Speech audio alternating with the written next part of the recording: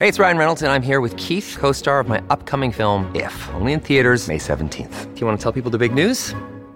All right, I'll do it. Sign up now and you'll get unlimited for $15 a month and 6 months of Paramount Plus Essential Plan on us. MintMobile.com/switch. Upfront payment of $45 equivalent to $15 per month. Unlimited over 40 gigabytes per month. Face lower speeds. Videos at 480p. Active Mint customers by 531.24 get 6 months of Paramount Plus Essential Plan. Auto renews after 6 months. Offer ends May 31st, 2024. Separate Paramount Plus registration required. Terms and conditions apply if rated PG. Another day is here, and you're ready for it. What to wear? Check. Breakfast, lunch, and dinner? Check. Planning for what's next and how to save for it? That's where Bank of America can help. For your financial to-dos, Bank of America has experts ready to help get you closer to your goals. Get started at one of our local financial centers or 24/7 in our mobile banking app. Find a location near you at bankofamerica.com/talktous. What would you like the power to do? Mobile banking requires downloading the app and is only available for select devices. Message and data rates may apply. Bank of America N.A., member FDIC. When you need mealtime inspiration, it's worth shopping Kroger, where you'll find over 30,000 mouth-watering choices that excite your inner foodie. And no matter what tasty choice you make, you'll enjoy our everyday low prices, plus extra ways to save, like digital coupons worth over $600 each week. You can also save up to $1 off per gallon at the pump with fuel points. More savings and more inspiring flavors make shopping Kroger worth it every time. Kroger, fresh for everyone. Fuel restrictions apply. This is the Talking Tactics podcast. What's going on, everybody? My name is Daniel Tulip. It's your boy Double H. You can follow the podcast on social media, whether it's Twitter, Instagram, wherever you guys are. We're probably there. Half Hope, what's the website? HalfHopeFootballHalter.com, baby. Indeed. I was on there the other day because I remember when you said I was redoing it. And then I hadn't been on in a while because I normally just go to like your YouTube page. But I was like, oh yeah, he did redesign this. yeah, it's all new. So it's maybe been redesigned for a couple months or so. But by the way, I don't know if people need to know this, but the coffee book, is it a coffee table book? That idea needs to happen. Like your people have like the table in their living room, and it's like books that people can just pick up and read. I've always thought, like with your terminology, because I looked at like the dictionary or like bibliography or anything or something like that. Yeah. Like we need to do a book of like Lala, Technique. Who is Bart Simpson? Who is the Zill? No, there are lots of terms because people will always be like, wait, who is Bart Simpson? And someone will be like, oh, that's thing. Yeah. I say, what does he mean by thing? Oh, what the hell is skid? Oh, that just means. So I was like, you know what? Let me just do like the whole encyclopedia. Like, it would be like a picture book in my mind anyway, with like, I don't know how we would license The Simpsons to get like Bart Simpson playing as in like a Bayern Munich or a Germany kit to be long. Oh, look, bro, like Disney would sue your freaking I know. So. But just something like that, where it explains like the Have Hope Football Hut, but like people can buy it for like $20. I don't know how that would work. But I've always thought that would be a good idea because there's your channel. I feel like it's a fun channel, but you have to stick around for a little bit in order to find out what the hell is he talking about. Yeah, because not everything is quick. It's very inside the baseball, which is what like I think someone even made a very good point. Like just quickly, it's like people are like, oh, like you could be big and everything, but I'm like, you know what? I'm an indie band. Yeah. And the thing about an indie band is there's some bands you've never heard of, but are pretty well off because they're so unique and that core is so dedicated. They don't need to be freaking Pearl Jam or Beatles. They're just because that core group knows them so well and they can just pretty much be happy with those core guys. So the football, like, it's so weird, odd. The community is so strange that it's like, once you get it, it's like, bro, you get it. Once you don't get it, you're like, hey, I'm lost. So it's just one of those things. So yeah. No, we would need a page with like Zard, just like in the chapters. It's just different footballers, different terminology. Then we go through like what a 6-0 deficit is. Oh yeah. Oh no, it's all there. Yeah, it's all there. It's all there. Yeah, I mean, it would be just a fun, I think, project. But anyway, I don't know if anybody knows how to make books. Hit us up, or hit Half Hope up, I guess. So my temptation is to start again with the Africa Cup of Nations, but because we haven't spoken in a week, stuff has popped off. Xavi and Jurgen Klopp are going to be leaving their clubs at the end of the season, so I think we should start with either two. Which one interests you least? I think the more interesting one is Klopp. So maybe start with Xavi then, since that's the least. Thinking. I think Xavi's leaving, or announced he's leaving, so he didn't get fired. This is my presumption. Like, you lose 5-3 against, I forget who they played. Was it Osasuna? Villarreal. Villarreal, thank you. And I'm sure he was thinking, they gonna sack me. So what can I do to not get sacked and to save face? So he goes into the press conference and he's like, I'm leaving. So it's you're fired. No, I quit. It's that kind of dynamic I feel like that's going on. But then it leaves Barcelona, I feel like, in an interesting position. So I'm curious what you've kind of thought about over the last week or so in terms of Barcelona, Xavi, reputation, all of that. And is it the right decision? For me, 100% it's the right decision. See, it's a weird one. I get it, because everybody knew that Xavi was the guy before the guy. He was never going to be the Pep. And also remember, he came from the deserts, So what were you expecting? A better manager does better with this team. But this is what I've always said to guys who say, Xavi's trash and everything. Yeah, we know that he's not experienced, but think about this. Now, I'm, older than you, so you'd have to agree with me. So since I've been watching Barca, which is longer than you, so I'd say like mid-early 90s, they've had at least one superstar player. One difference maker. So Romario, Ronaldo, Rivaldo, Neymar, Messi, Dino. That manager has that one guy where things are tough. He'll just decide the game by doing something amazing.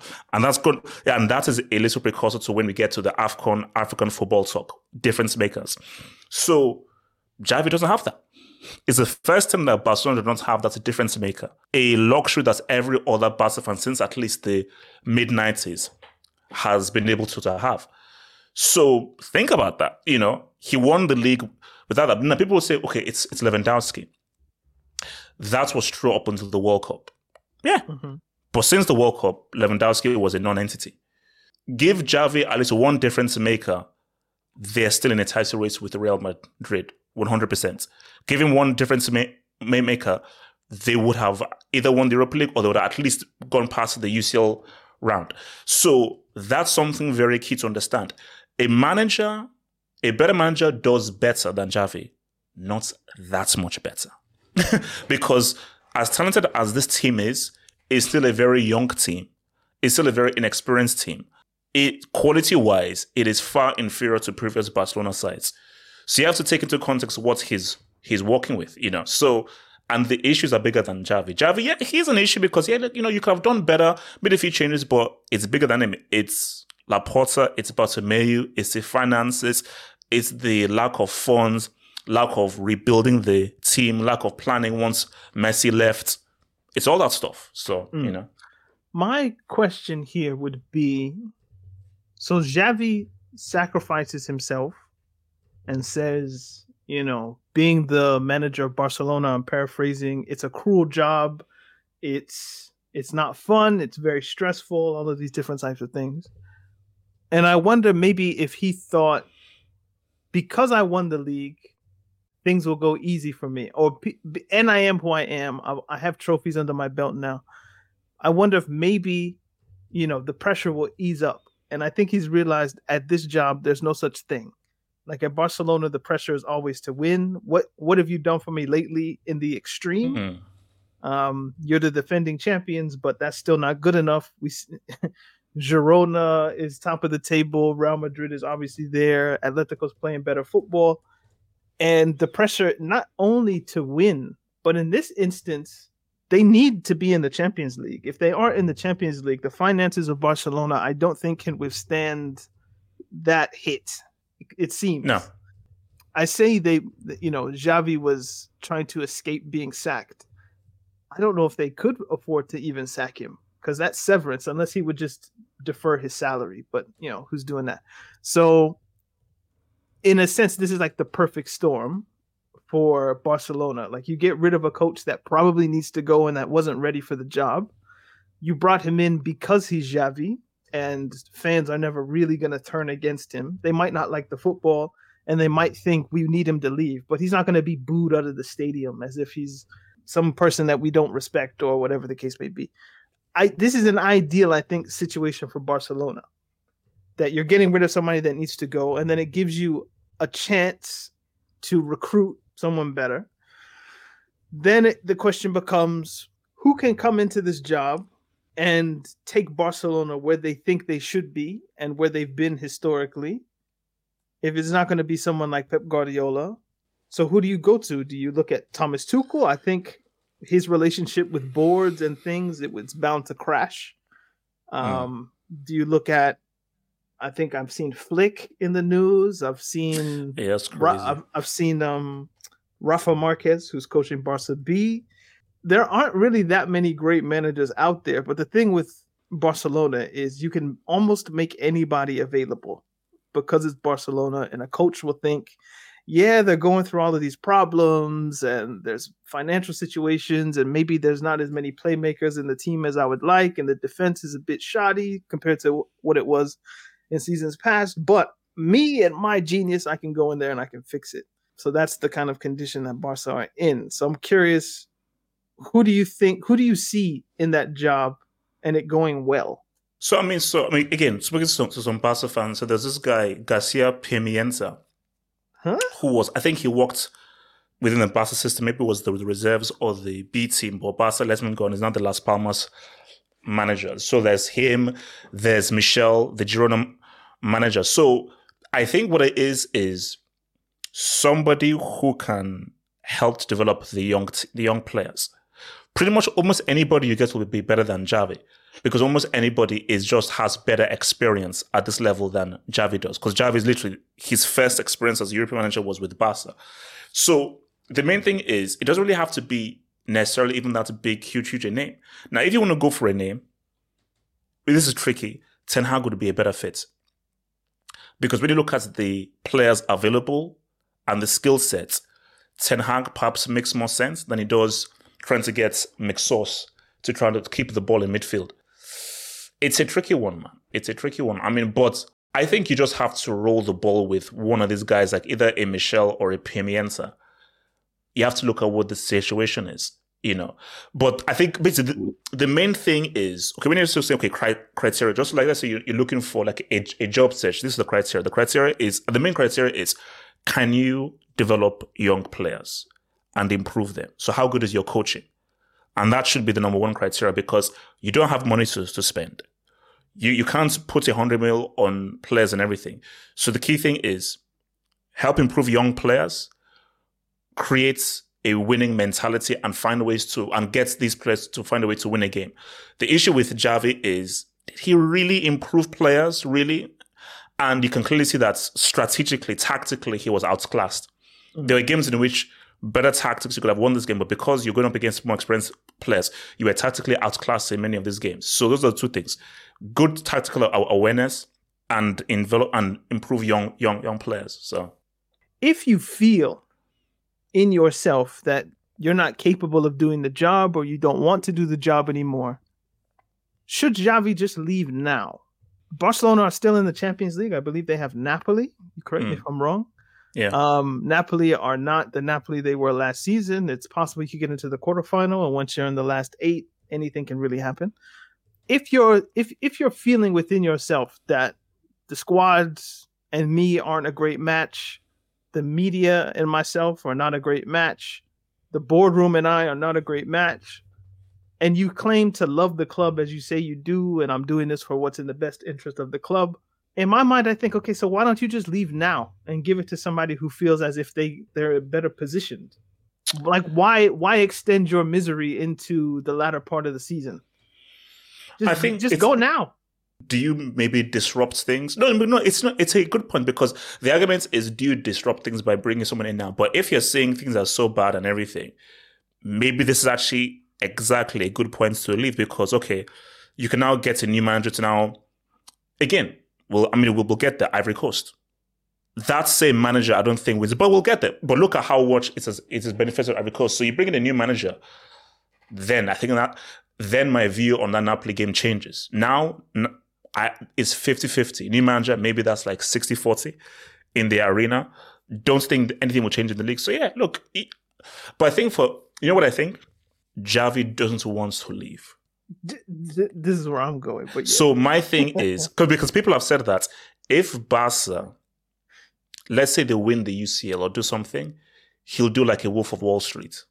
Like, nah, I'm staying. So my thing is that announcement was out of frustration of like, you know what? Screw it. All right, you want me to leave and everything? I'm out. Okay, that's what you wanted. So, but I do feel that, yeah. Yeah, do you remember after when Copa America, I forget the year, Messi retired from the national team like immediately after the game? You don't really want to retire, bro. You're just frustrated in the moment. And I understand how one can feel like, okay, man, I don't want to do this anymore. But if that's the case, then just go. I almost feel the same way about Klopp, but we'll get there. But yeah, for Xavi, I'm confused. Other than the instance that really you don't want to leave, and this is just a way of saving face. You'd rather quit than be sacked. Yeah. Because that will perhaps protect whatever future ambitions or future jobs you might think you can get. It looks better on your resume that, you left at the end of the season rather than you were sacked. Yeah, for Barca, I think everything for them boils down to the financials of it. Who's the most fiscally responsible manager to purchase or to hire? And how can that manager, as you say, work with young players and build a project in air quotes? I don't know if there's ever really a project at a place like Barcelona, but it seems like it's always win now, no matter what. But yeah, who's the most responsible person to give this to?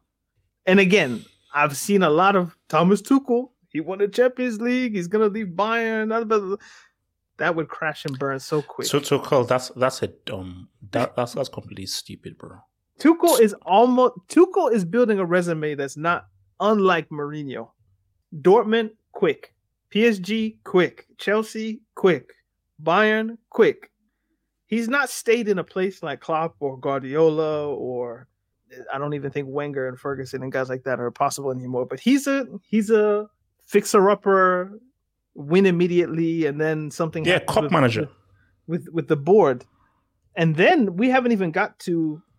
Bayern aren't even playing really that great. They might lose the Bundesliga.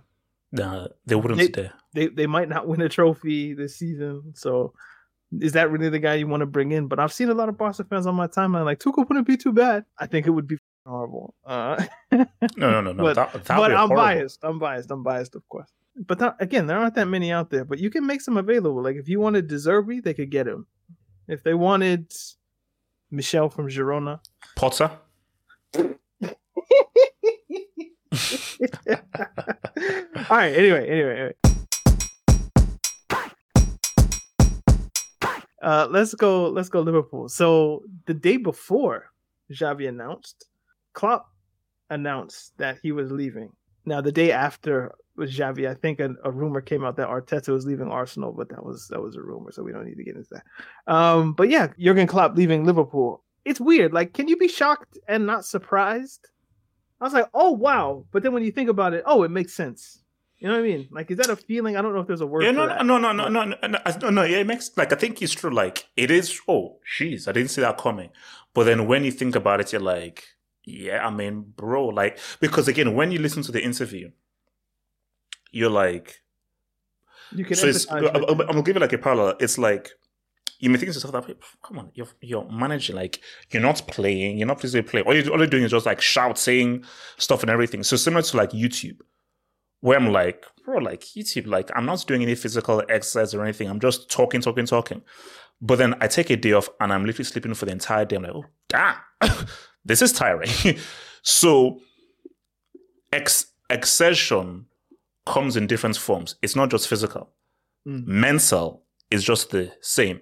So the kind of mental fortitude you need and the amount of energy that you spend psychologically trying to maintain such a high level and demand so much every single week, every single game, every single training session is crazy. And he said that when he realized that, okay, next thing is like, you know what, bro, I don't think I've got the energy. Because he said that, look, because I need a particular amount of energy to do what I do. Same thing for YouTube. Like for YouTube, I need a particular amount of energy to do the live shows or do the videos, or else I'm just not being me. And that energy just comes. So for him, it's like, yeah, like you've been putting forth that energy for 20 something years without having a rest, just straight. Mainz, Dortmund, thinking just straight management, straight energy, straight without taking a break. So yeah, like it will make sense that, yeah, have a break and actually live life, so yeah. Yeah, that's kind of what I was thinking. It was like, oh shit, like, okay, he's announced that he's leaving, but when you listen to him talk, it's like, yeah, like the human element of, I've been doing this for so long and I need a change of pace, a change of scenery. I just want to do something different with my life. And I don't know how anybody could really hate on a person for coming to that conclusion. You could relate it to your YouTube channel, or maybe me with writing and different things. Like, you reach a point of, I'm getting burnt out. I'm not burnt out yet, but I feel it relative to what it was 5 years ago, 10 years ago, whatever. So the self-care aspect of it, I don't think anybody can say too much.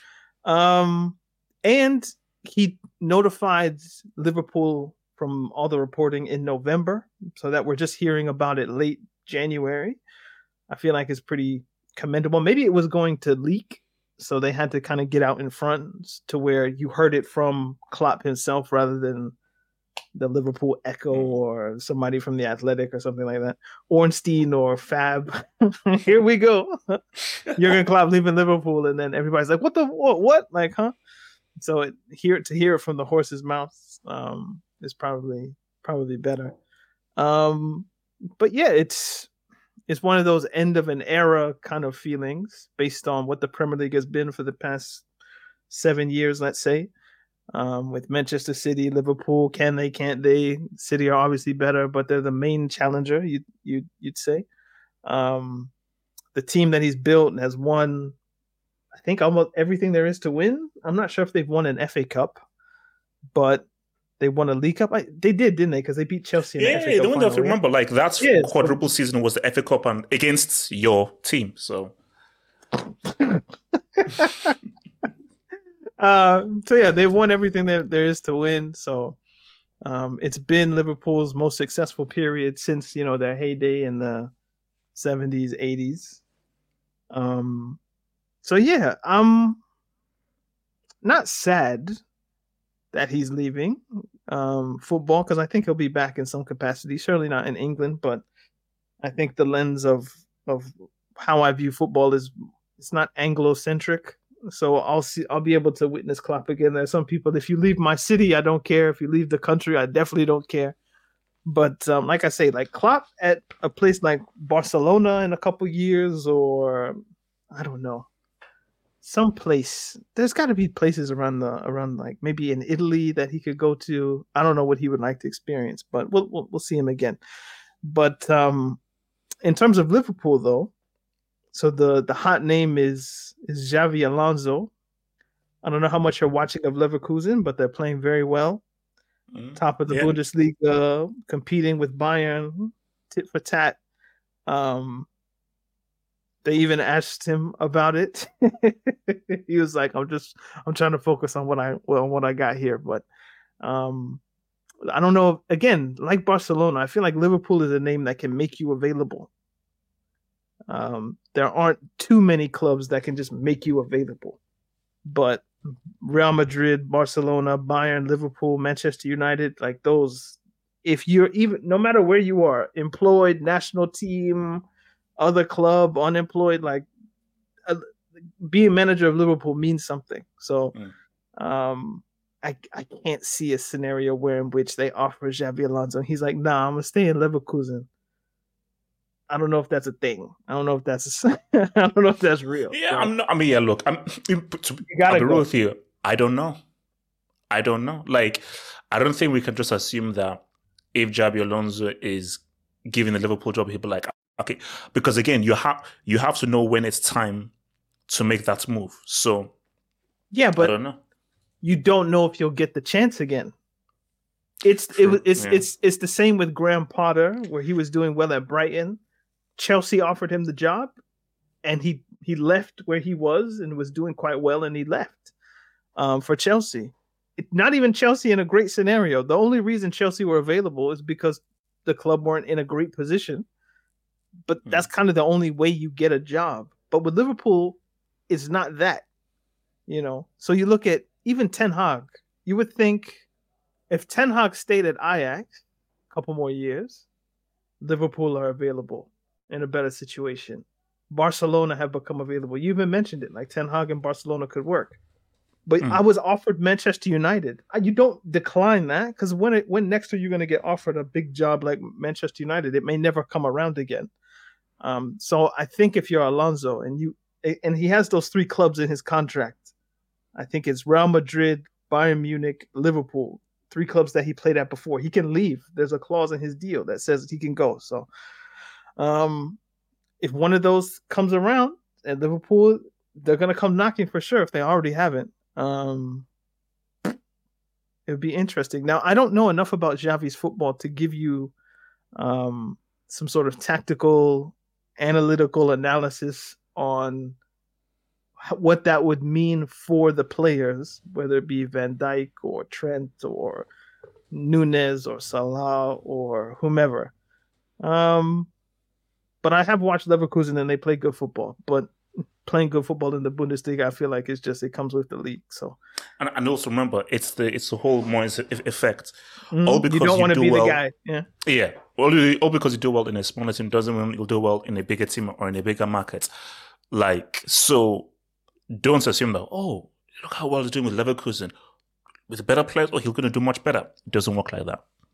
It doesn't work. Is there a guy that you would pinpoint, anybody who has a job right now, and you would think that's the next Liverpool manager? Because I have oh no, heck no. As I said again, they have to forward all calls from Saudi Arabia until Liverpool hire a manager. All calls from Saudi Arabia must be forwarded. I mean, basically, if you want to maintain the same idea, Hansi Flick would sort of make sense, because I don't think that football is too removed from Klopp. He's German as well. They have the same idea in which to attack, go forward, be very offensive. So that could be a worthwhile transition. But then again, it's a risk based on what happened with him and Germany. Nagelsmann, it's a possibility. Young, there are a few young players here. That could be like a good thing, where you're now keeping with the whole modern idea of where football is going. So Nagelsmann is another one. Yeah, I think those ones, What would you say about Postecoglou? Because if Jurgen Klopp just isn't what's on the pitch, it's like his personality and his vibe is an overused word, but just his persona, right? Or the intangibles of the manager. I look around England, and a manager that kind of has that same energy of pumping up the crowd and stalwart in their ideas, and they play a certain kind of attacking brand of football. Postecoglou seems as if he could be a Liverpool manager and carrying pieces of Klopp's culture with him. I don't think anybody wants to be like a carbon copy of anybody else. But if you're looking around and you're thinking hot prospect in terms of a manager, I don't know if Postecoglou seems that way, but he's not the sexy name like a Nagelsmann that just comes, or I don't know, maybe a De Zerbi from Brighton or something like that. But if you look at like their personalities, I think Postecoglou could make sense. But then there's that I've only been in Tottenham I've been there less than a year, so maybe it's not my time to leave here. I want to see what I can shape this into.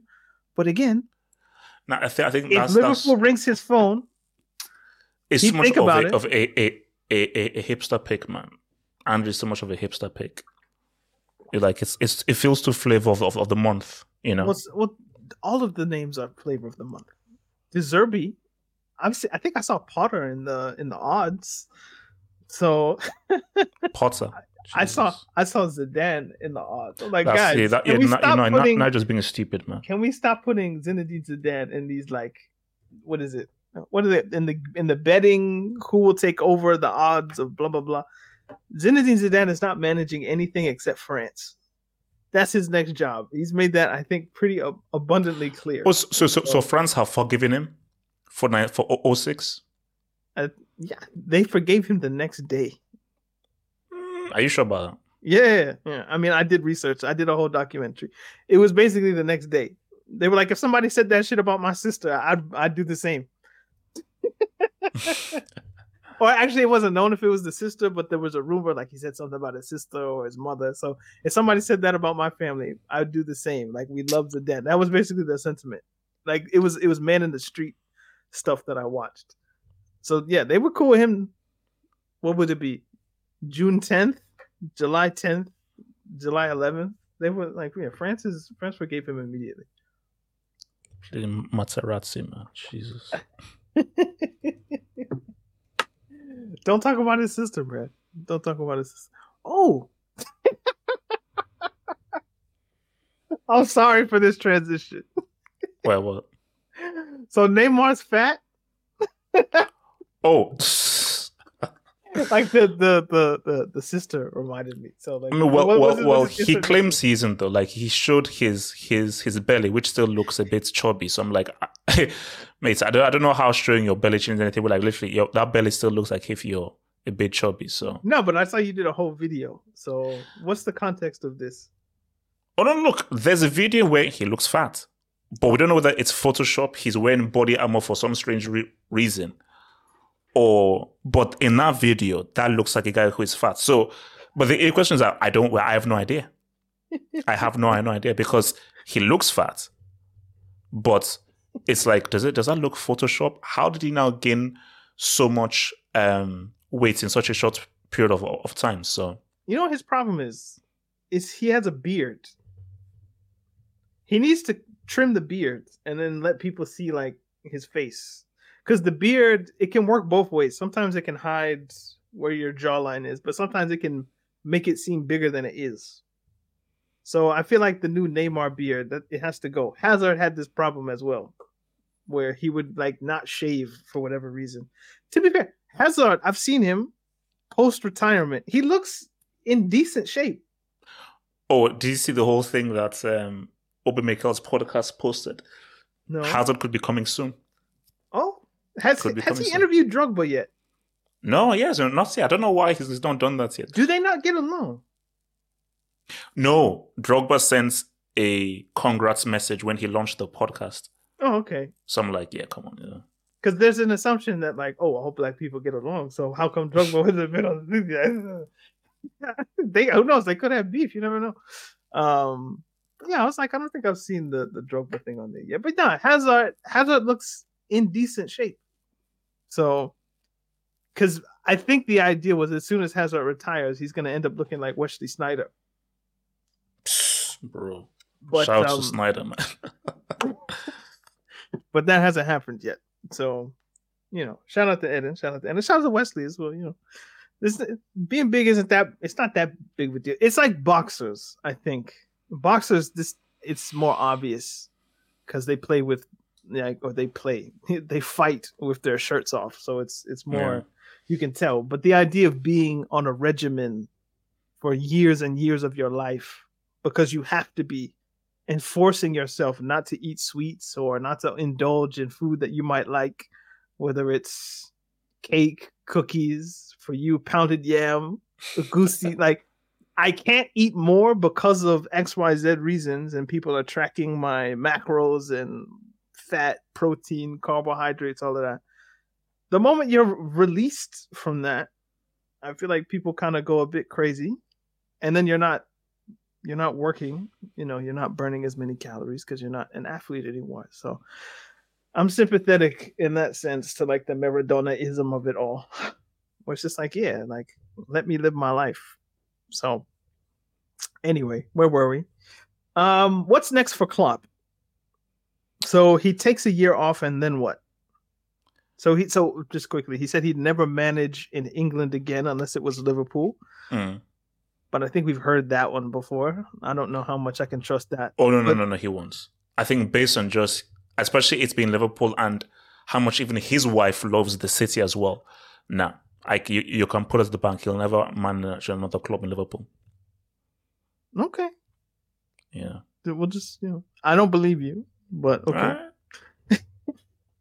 So, okay, hold on. So if Arsenal or Tottenham, or not Tottenham, but if Chelsea pulled the Brinks truck to Jurgen Klopp's house, he'd reject it?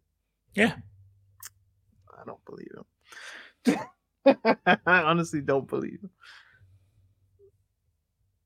No, 100%. Look, if he did, I'd be surprised. I'd actually be surprised if he did. If he said what's up. If he was retiring for good, I'd believe. If he was like, I'm never managing anybody again. All right. But nah. Like I don't think we'll see him in England, because I don't think anyone in England will like really test him that way. But if they did, I'm not buying it. That I'll never do, like, never say never is where I'm going. But yeah, so if not in England, then so let's give him the benefit of the doubt, and let's say he's speaking the truth, or his truth, or whatever it is. Where do you see him? Only thing I can think of is he waits for Germany. I'm just thinking of like what would make most sense in terms of what else to do, because unless you now wait for Tuchel and you now go over to Bayern, but then I'm like, I just can't think of any other role that would make most sense to him other than the Germany role. That's just what I could think of, unless another opening opens up, because Real already set with Ancelotti. I think Barca are probably not going to do Klopp. They're probably going in another direction. So, all thing I can think of is Germany.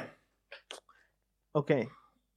If I were a national team, any national team, and Jurgen Klopp was available, or if I was Jurgen Klopp, let's just say it this way, and any national team was available not even other than Germany included, if he could get to Brazil, do you think that would make sense? No way. That's stupid, man.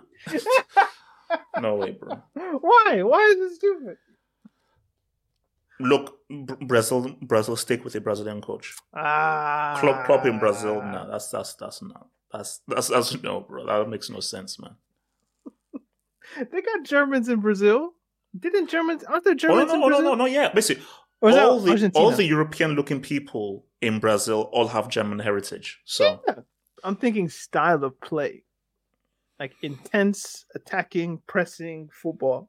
Obviously, Germany fits, but that's where he's from. But if you're looking at a country that he's not from, if you want to put him in the international game, based on a club, or not a club, but a national team that's in trouble and needs a man of particular skill and reputation, Brazil needs some help. We're on the clock, so I want to give AFCON its 15. Wow. So the 8 from 2021 did not make the quarterfinals here. Man, Senegal lost to Ivory Coast. Morocco lost to South Africa. The only real heavyweight that's left, other than Ivory Coast, we'll say, is you. Yeah, but now, hold on. That's just in a general sense. Hold on. I was willing to give Nigeria a pass on this AFCON because there were clearly better teams in the competition. There was Egypt that I thought was better than Nigeria. There was Senegal that I thought was better than Nigeria. There was Morocco that I thought was better than Nigeria. And Ivory Coast, to an extent, because of home nation tax and the players that they have, I would have put them there. But based on the teams that are gone, even Algeria, I'd have put above you guys.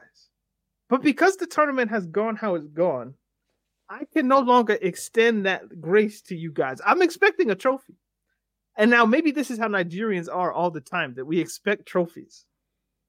But I'm expecting a trophy. Like Angola, you got to be Angola. Then why? either no. Wait, hold on. Then hold on. probably Why? South Africa. No. Angola, South Africa. No. You have to stop. No, you have to stop at Angola. Why do we have to beat Angola? Because Nigeria have better talent and better players than what Angola. Does that mean? What does that mean? It doesn't mean they're a better team. Because Angola are no. But okay, basically, when you look at this AFCON, but I don't want to hear this. I don't want to. No. But you have to look at what has happened.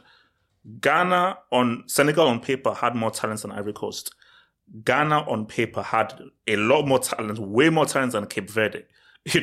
Morocco on paper had more talent than South Africa, but they've all lost. So basically, if ever there's an AFCON of where, oh no, don't assume it's this one. So the whole notion of a heavyweight now, that goes out the window. Because if Nigeria go into the notion of like, nah, man, we expect to win, they will lose. Trust me, they will lose.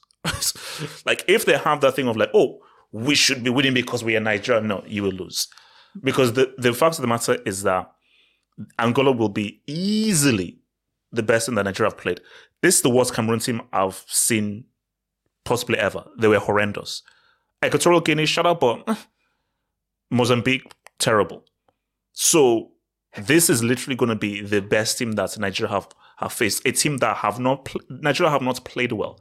They've been effective. They've not played well at all this tournament. But this AFCON is the AFCON of where, oh no, parity exists, bro. Because again, the point I was trying to make earlier is football has now changed. Gone are the days of the difference makers. You see, 20 years ago, that difference maker, he decides the game against that lower team. Less difference maker, less individuals, there's more parity. So that's lower team that has good tactics, functions well, can beat the so-called bigger team. Back in the day, it doesn't matter how well you train, that lesser team, you will always lose because that difference maker will just decide the game. But without those guys that can decide the game, we have parity. So the parallels of the World Cup and the AFCON, it isn't a coincidence. Football is changing. And the more that football now becomes much more about team and systems, the more parity will be, the more the gap is now going to lessen between the big teams and the smaller teams. So, great points. I don't care about them. Nigeria should win. Nigeria actually must win this AFCON. I don't care. Even if they play Ivory Coast in the final, I don't care.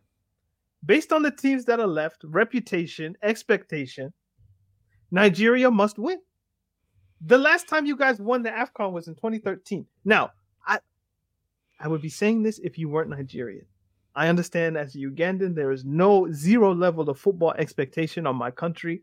I don't know what it's like to live with pressure. Them just making the group stage in the previous AFCONs was a blessing, okay? But as Nigeria, in my opinion, a sleeping giant, not only of the continent, but the world. The most populous country on the continent. There's really no excuse at this point.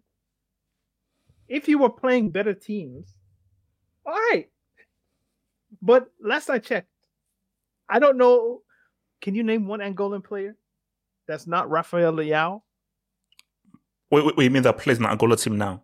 Yeah, or just in Mabululu. I think okay. Mabululu might have might be top scorer right now. Is that the striker with dreads with locks? Yeah. Okay, name another one. That's what I need to do. Is Mabululu? Is it Gelson? Gelson? I think he's the guy that scored the first goal against Thingy. Yeah, with the Rashford celebration before the tournament. If I named you to ask one Angolan player, no, maybe we wouldn't have been able to do it. That's my point. And that's not a slight on them because again, football isn't an individual game. It's a team game. Come on. And just because we can name individuals doesn't necessarily mean that those are better once you put them in 11v11. But I don't want to hear it. It's been 14 years since Nigeria have won an AFCON, bro. It's time. I'm sorry. But it has to be. And I'm not trying to jinx. I don't even know when I'm trying to jinx and when I'm not trying to jinx anymore because everything I say, the opposite happens. And I'm sure you can maybe feel me on that one a little bit. But yeah, it's the dominoes have been going perfectly for you guys. The teams that are falling, it feels like everything that can go right for Nigeria to win has happened. So. And I'll say this last thing. When you say Nigeria haven't played well, I hear you to an extent that they haven't played like dazzling, scintillating, sexy football. But that's almost a good thing, that they're winning boring games. There's nothing electric about the play. There's nothing stylistically interesting, I would say. You know, you're 5 at the back, very solid and all of that. But it's just kind of by the book football. You know, they take their chances when they have to. They make their penalties. It's 1-0. It's very structured and solid. The other big teams in this tournament, there was too much fun in what was happening in the Morocco games and the Cameroon games, where you know you play Gambia and it's just all over the place. They left too much space for there to be entertainment. Almost, this thing isn't about entertainment at the end of the day. If you're a country like Nigeria or Algeria or Egypt, it's about winning. And I feel like Nigeria are in a good place where it's good that the games aren't entertaining. We want this to be boring. We want this to be textbook, by the book, 1, 2, 3, 4. Like none of this craziness. Just get the job done. And I think even in one of your videos, you called it a professional display. Be professional. Oh, no, yeah, no, it's true. No, it's a good point. And I feel like of all the major teams, Nigeria have been the most professional. Like with the meaning the teams with expectations, right? Look, that bodes well, especially when you have Victor Osimhen, who's not playing well at all, but he still came up with an assist. All that is true. All that is true. At the end of the day, on Friday, basically, this is the best I can give you is Nigeria have an amazing opportunity to win it. That's it. So this is Senegal out, Egypt out, Morocco out. Nigeria have a great opportunity to win this trophy, and if they don't win it, you messed up an amazing opportunity. So that's the best I can give you. But beyond that, Friday, you've got to show up. And you've got to show up with the mentality of you do have to raise your level.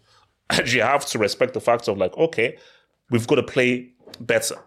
So, yeah, no, I mean, like look, you have to, because you're so close, you can't be like, oh my gosh, like what's going on? Like, no, you've got to also take each game by game by game, because I know Nigerians, when Nigeria are underdogs and you don't really expect much, they'll surprise you. When they're the favorites, the confidence guys, guaranteed they will lose. Guaranteed. So that's my thing, you know. But we have to just hope for Friday, baby, Friday. You know. That brings up a good point about Morocco, and I know we need to leave, so we can end maybe on this point in the next one. The Morocco thing is quite interesting to me for a couple of reasons. Now, people thought because, and when I say people, I mean the timeline, thought because they did well at the World Cup, that success at the World Cup, which was over a year ago, would translate to playing well at AFCON. But what they failed to realize, at least in my opinion, is Morocco, as you say, were the underdogs in those games at the World Cup. Nobody was expecting anything of them. And they were able to play counter-attacking defensive football, stay in the shape. And if Nesri came up with a header where he jumped 5,000 meters into the sky and was able to head it in, boom, we're up 1-0. We defend, and that's that. Take advantage of set pieces with Ziyech and corners and free kicks and whatnot. When you come to Africa, you're not playing teams that don't respect you. You know, you play a France, you play whoever they were playing. Like, there's a level of those teams wanting to do their own individual footballing things. They play Spain and Portugal. Like, Spain and Portugal have their own footballing objectives, you know? So they're going to let Morocco do what Morocco wants to do, but we're playing our game. When you go to the African continent, it flips. There's a switch that flips. And Morocco now become the team that are trying to impose themselves and their game on would-be lesser teams. So you're not countering as much as you were. You're trying to break down teams. And do you have the players that can do that when the space is condensed and you're not looking at the whole field from, you know, your block extending to their goal? You're looking at their goal and their blocks. So I think that just because you play well in an international tournament like a World Cup doesn't mean when you come back home that things aren't going to be a bit different. Now, there are some teams, I guess, if you're France, everybody to an extent is going to be playing that way against you unless you're playing a Germany or Spain or somebody like that. But when you're Morocco and you come and you're playing South Africa, they're not going to make the game easy. They're not going to make it expansive and give you space for everybody to go every and anywhere. They're going to make it difficult in a way that France wouldn't even conceive against you. So there's that. Secondly, where I started, that the 8 teams who were in the quarterfinal in this AFCON are completely different from the 8 teams in the last one. I tweeted this out, and I want to know your thoughts about it. So the World Cup has expanded from 32 teams to 48 teams, and it's thought that Africa, or the Confederation of African Football, I don't know, CAF, sorry, that they're going to get 8 or 9 teams, maybe 9 or 10, sorry, teams of that allocation. So my thinking is, and how do I word this? Because it's easier to type it, I guess, than it is to say it. The expansion of the World Cup, I think, bodes well for the African continent based on the parity that you speak of. The difference between the 5 teams that advanced to the World Cup in 2022 and the 5 teams they eliminated, you can make an argument the teams that were eliminated were better than the teams that advanced. So if you take the 5 that advanced, it was Tunisia, it was Morocco, it was Cameroon, Ghana, and did I say Morocco? Senegal. Those are the 5. The teams they eliminated were Nigeria, DR Congo, Mali, Algeria, unless I said them already, and Egypt. The difference, and Ivory Coast didn't even make the 3rd round of qualifying because they were in a group with Cameroon and only one advances. So let's say it expands to 9 teams, and Africa are able to include their next best 4 teams at that World Cup, which in theory you would say Egypt, Nigeria, Algeria, Ivory Coast, let's say. What other federation could double their slots and improve or at least sustain the level of that federation? I don't think there's one. So if Europe gets 13 slots at the World Cup, a 32-team World Cup, let's say they get 26 or 25. They're not bringing in another Germany, another France. Italy is its own case, but they're not bringing in, a bunch of England, Portugal, Spain, France, Germany, Netherlands. Like you're dealing with maybe like Ukraine, Macedonia, Greece. Like their level is not comparable with the teams at the top. Same with South America. If you double it, you're bringing in maybe Venezuela, Paraguay, teams like that. In Asia, you double it. Maybe you're bringing in like China, Iraq, Syria, those kinds of teams. But in Africa specifically, because there's so many teams or so many nations, doubling their amount of teams, if Morocco can make a semifinal, I mean, Ivory Coast are not incapable of doing that if they have their heads screwed on. Nigeria are not incapable of doing that. Like, you can replicate what Morocco has done, because there's an argument to be made that Morocco aren't really the best team on the continent. They have the best result, but that doesn't mean they're the best. So I think World Cup expansion is really going to help what the African continent can do in terms of their performances, but also like coefficients and different things. To where you're not in pot 3 or pot 4, maybe you're in a pot 2, and then you don't have to play, whoever the European nation is and a good team from Asia or what. So I hope that makes sense. No, basically all I'll say to that is, yeah, there should be more African teams, but matchups are key. So the matchups you have between African teams and the matchups you have against the world teams are different. Second point is, I said again, Africa never winning a World Cup. That's never happened. Because the fact that all the best African talent, like that's not the best Malian talent or the best Guinean talent or Congolese talent, because a lot of their best players play for Belgium, play for France. Some of them are in England right now. So Africa is already, it's already an unfair advantage that Europe has, because Europe pretty much has the best talents from Africa. They have dibs. They get dibs. Yeah, they get first dibs. So Africa, they're never winning a World Cup. It's never happening.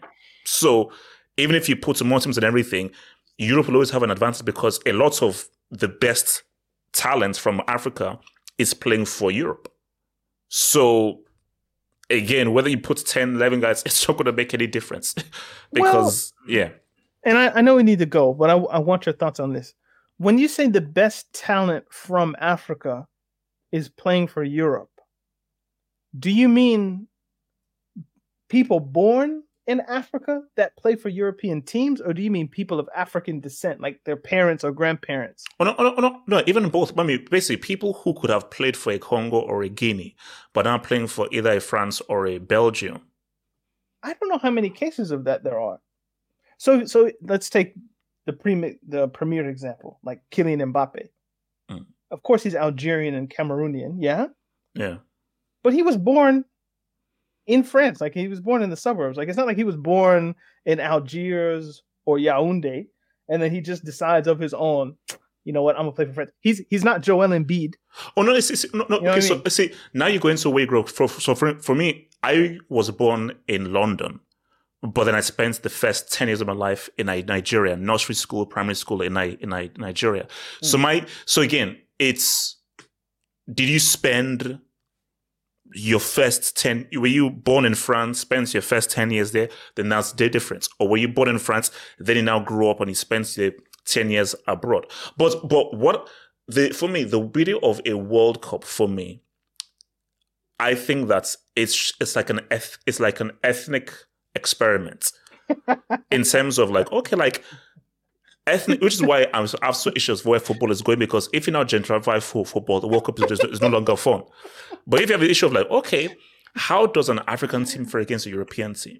How does an Asian team fare against a South American team, a North American team against an Oceanic team? Oh, let's now see culturally how they interpret this sport as opposed to you want to this see sport. Like styles make fights, but if everybody has the same style, then it's the same. Yeah, because the Europeans, when the Europeans started seeing these Africans who are now dribbling, doing this, which is why when that Nigeria team in '94 came through, or the Cameroon team in 1996, guys, like, wait, we don't know how to. This is strange. What's we're going up against, because they were playing without shoes. No, I'm joking. Yeah, so like, or when Nigeria beat, I think they beat the England team, like, so was it in the 50s or 40s or something like that? So my thing, but then we'll never have that because the world it's different now.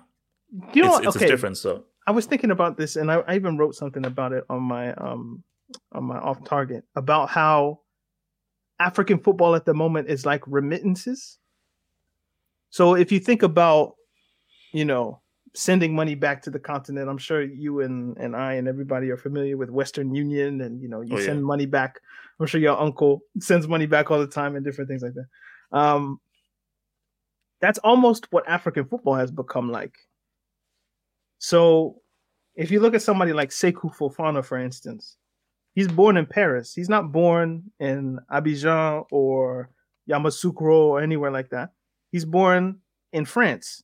But because the French national team is so good, and France produced so many players, he's like, well, where do I go? So I'm going to wait to see if I can get into the French team. But because I can't get into it, because they have, you know, their selection of Pogba, Kanté, blah, blah, blah, blah, blah. Okay, after a while, you just succumb and you play for the Ivorian national team. It's almost as if France are giving you remittances based on all the resources that they've already taken from the African continent that then develop African talent. Does that make sense?